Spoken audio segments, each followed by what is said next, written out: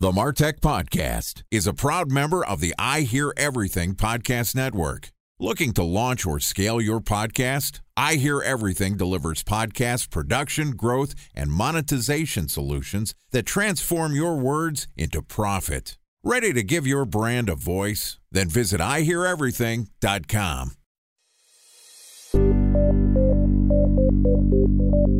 From advertising to software as a service to data.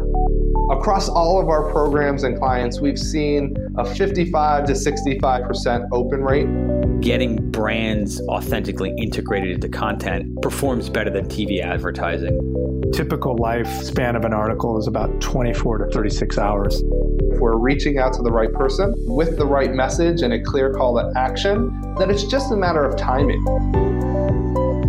Welcome to the MarTech Podcast, an I Hear Everything production. In this podcast, you'll hear the stories of world-class marketers that use technology to drive business results and achieve career success. We'll unearth the real-world experiences of some of the brightest minds in the marketing and technology space so you can learn the tools, tips, and tricks they've learned along the way.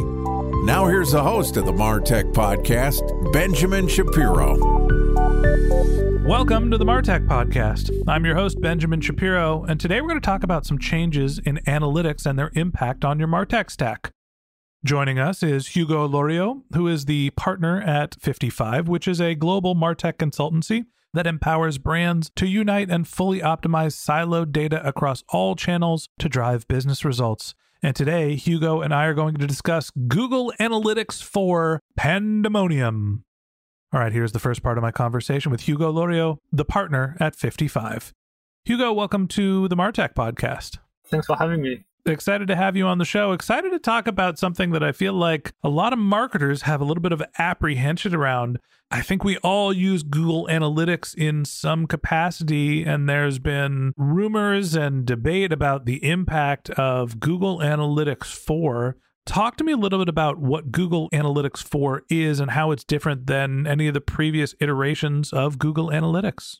Google Analytics 4 has a set of features that Google Analytics 3 in the previous versions didn't have. It's really a product that has been designed by Google to be much better at tracking user interaction across devices and reconciling user identities between mobile applications, mobile websites, desktop websites.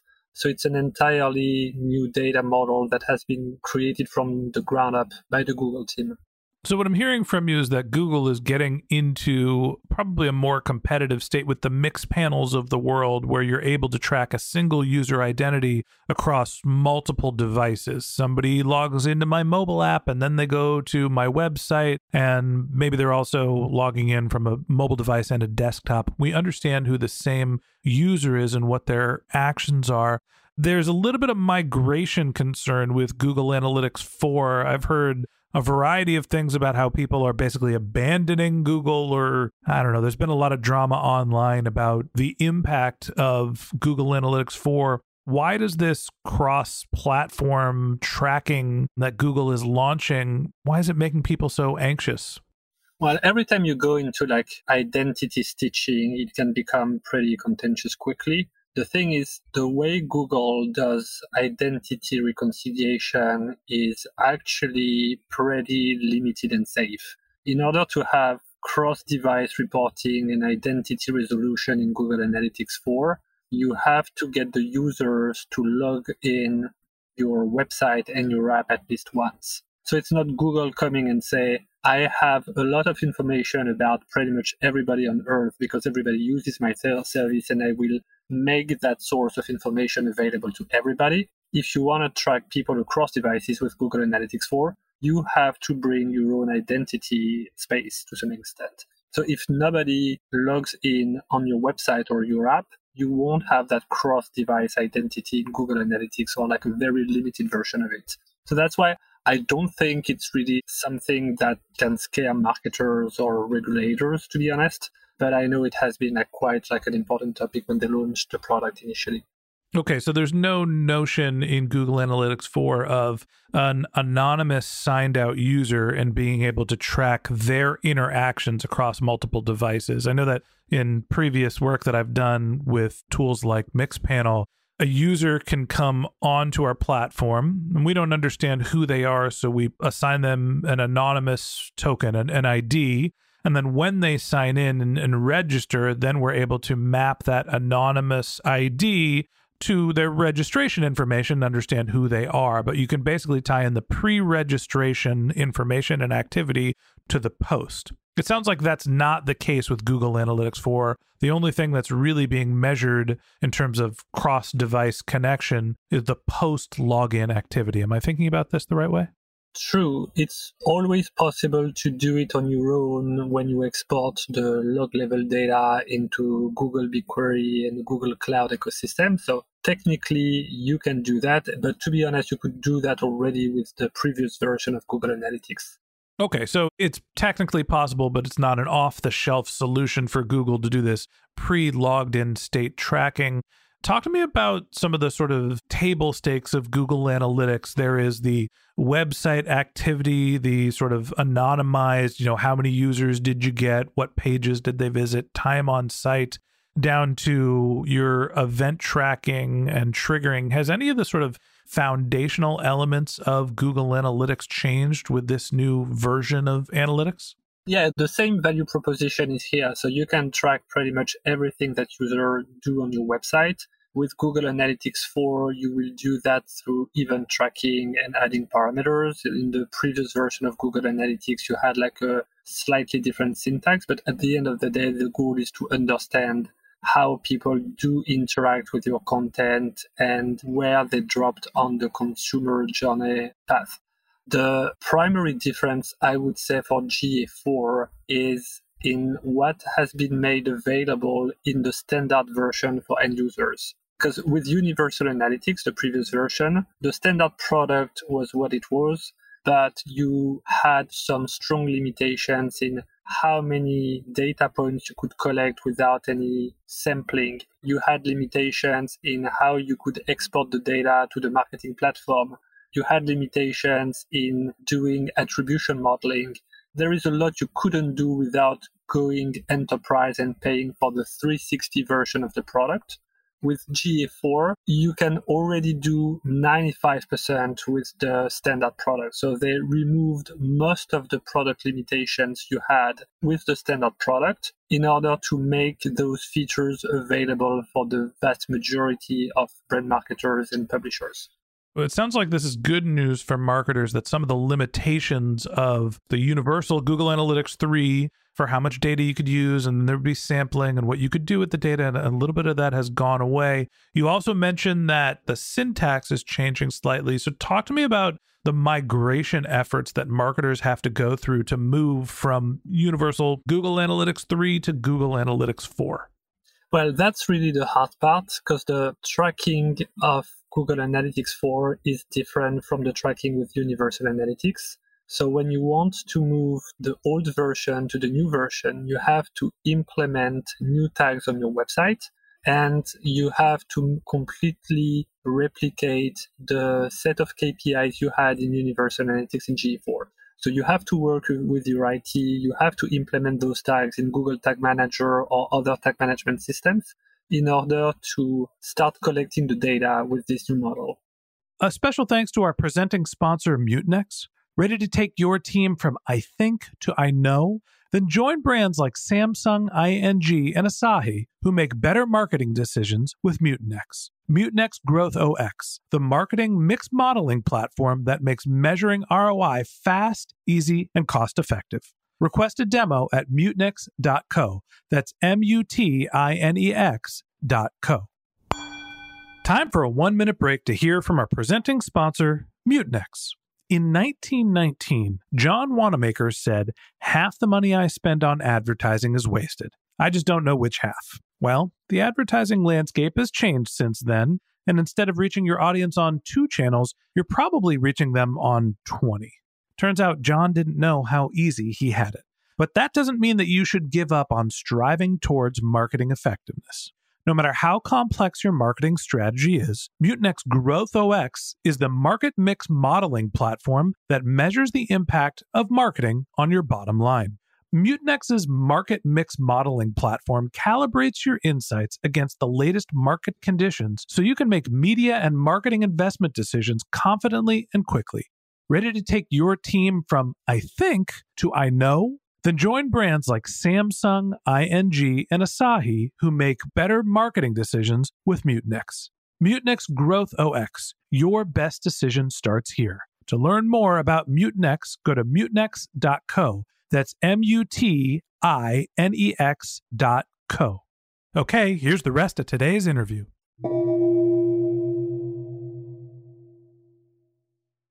Here's where we get into the pandemonium. In that the Martech podcast website, we've got event trackers set up that are helping us understand who gets to content pages when someone clicks away from our website to any of the podcast subscribe buttons, a handful of other events and trackers where when somebody gets to a conversion page, we want to count that for our optimization efforts. And we're using Google Tag Manager to be able to implement these tags. So what you're saying is I have to go back and implement new tags that replicate some of my old tags. Why is that the case? Why didn't Google just make it so your existing tags continue to function? Why do you have to re-implement?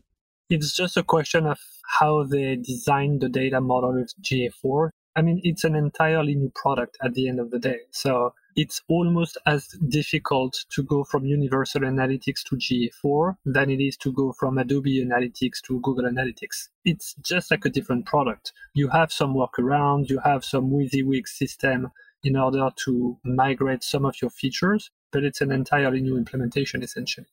So for the marketers that are out there that have been using Google Analytics for years, we're, let's call it, low volume users here at the Martech podcast, and we've got a couple of events and a couple of tags that we fire on key pages. Nothing super scientific.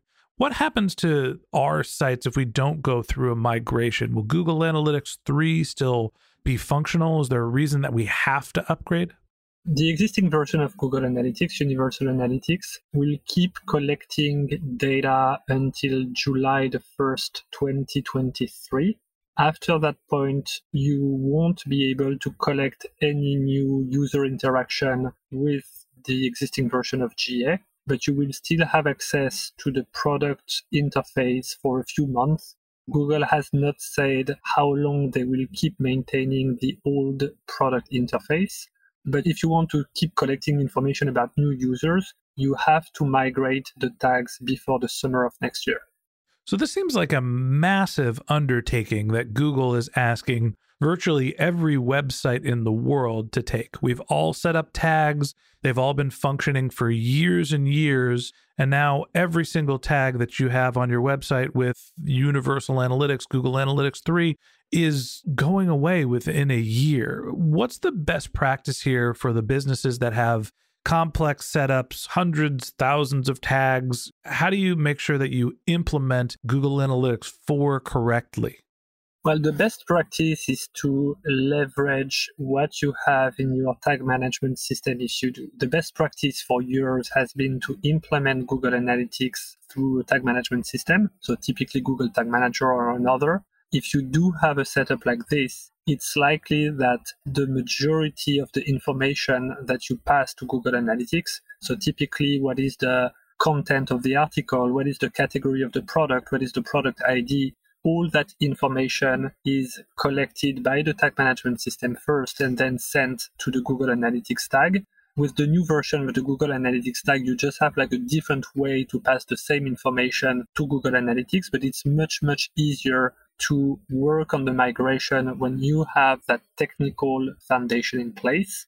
If you don't, you have to take your existing tagging plan and just mirror exactly what KPIs you want to keep in the new version and focus on those tags first. Okay, so when you're in Google Tag Manager, assuming that you've implemented all the tags on your website through GTM, I think of that, there's the triggers and there's the tags. The triggers are remaining the same. I want my subscription trigger to fire anytime someone clicks on a button that says iTunes. That trigger is still going to fire. but what you need to replace is the underlying tag. So essentially, you're not deleting all of your old tags and starting over. You could basically just take some code and replace the tag, not the trigger, in Google Analytics. So Hugo, for the brands that are not using tools like Google Tag Manager, what's your advice? Is it, well, you might as well set up Google Tag Manager and implement the new tags so you can deal with migrations the proper way down the road? Or is there another way to sort of expedite the tag management and the migration from Universal Analytics to GA4? Our recommendation is to use that opportunity to implement a tag management system, whether it's Google's or another solution, and to use that opportunity to revamp the KPI framework. What we realized when we started working on those migrations with our brand partners is that the majority of them actually didn't have like a clear, consistent set of KPIs and tagging instructions across the board, especially the companies that have either multiple brands or are present in multiple countries. They had a hard time getting consistency across all of their assets to have consistent reporting. That's also a good opportunity to go back to the drawing board and make sure that you have clean tracking in place that is compatible with the current stakes of digital marketing. So typically, privacy-wise, there are things that you cannot do today that you could do yesterday. So it's good to have like a brand new way of setting your Google Analytics tags to comply with those new rules. All right, marketers, there's some good news. Your Google Analytics is going to become more powerful. It's going to have less restrictions on the things that you can do with your data, and you'll be able to use this multi-touch attribution, multi-device tracking that Google is building into Google Analytics 4. Unfortunately, there's bad news as well. Google is going to force your hand into going back into Google Tag Manager or starting to use Google Tag Manager yourself, because you're going to have to swap out every single tag that you have on your website to make sure that it functions beyond next summer. And that wraps up this episode of the Martech Podcast. Thanks for listening to my conversation with Hugo Loriot, the partner of 55. Join us again tomorrow when Hugo and I continue our conversation talking about future-proofing your Martech stack. If you can't wait until our next episode and you'd like to learn more about Hugo, you can find a link to his LinkedIn profile in our show notes, or you can visit his company's website, which is 50-5.com. That's FIFTY-FIVE.com. Just one more link in our show notes I'd like to tell you about. If you didn't have a chance to take notes while you were listening to this podcast, head over to martechpod.com, where we have summaries of all of our episodes and contact information for our guests. You can also subscribe to our weekly newsletter, and you can even send us your topic suggestions or your marketing questions, which we'll answer live on our show. Of course, you can always reach out on social media. Our handle is MartechPod on LinkedIn, Twitter, Instagram, and Facebook. Or you can contact me directly. My handle is Ben J. Shap, BenJShap. And if you haven't subscribed yet and you want a daily stream of marketing and technology knowledge in your podcast feed, we're going to publish an episode every day this year. So hit the subscribe button in your podcast app, and we'll be back in your feed tomorrow morning. All right, that's it for today. But until next time, my advice is to just focus on keeping your customers happy.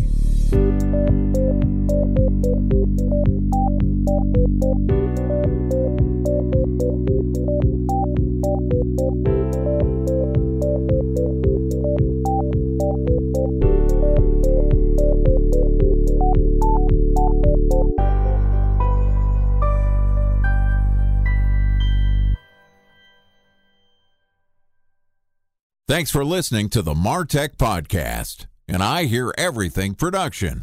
Looking to launch or scale a podcast like this one for your brand? Then visit iheareverything.com.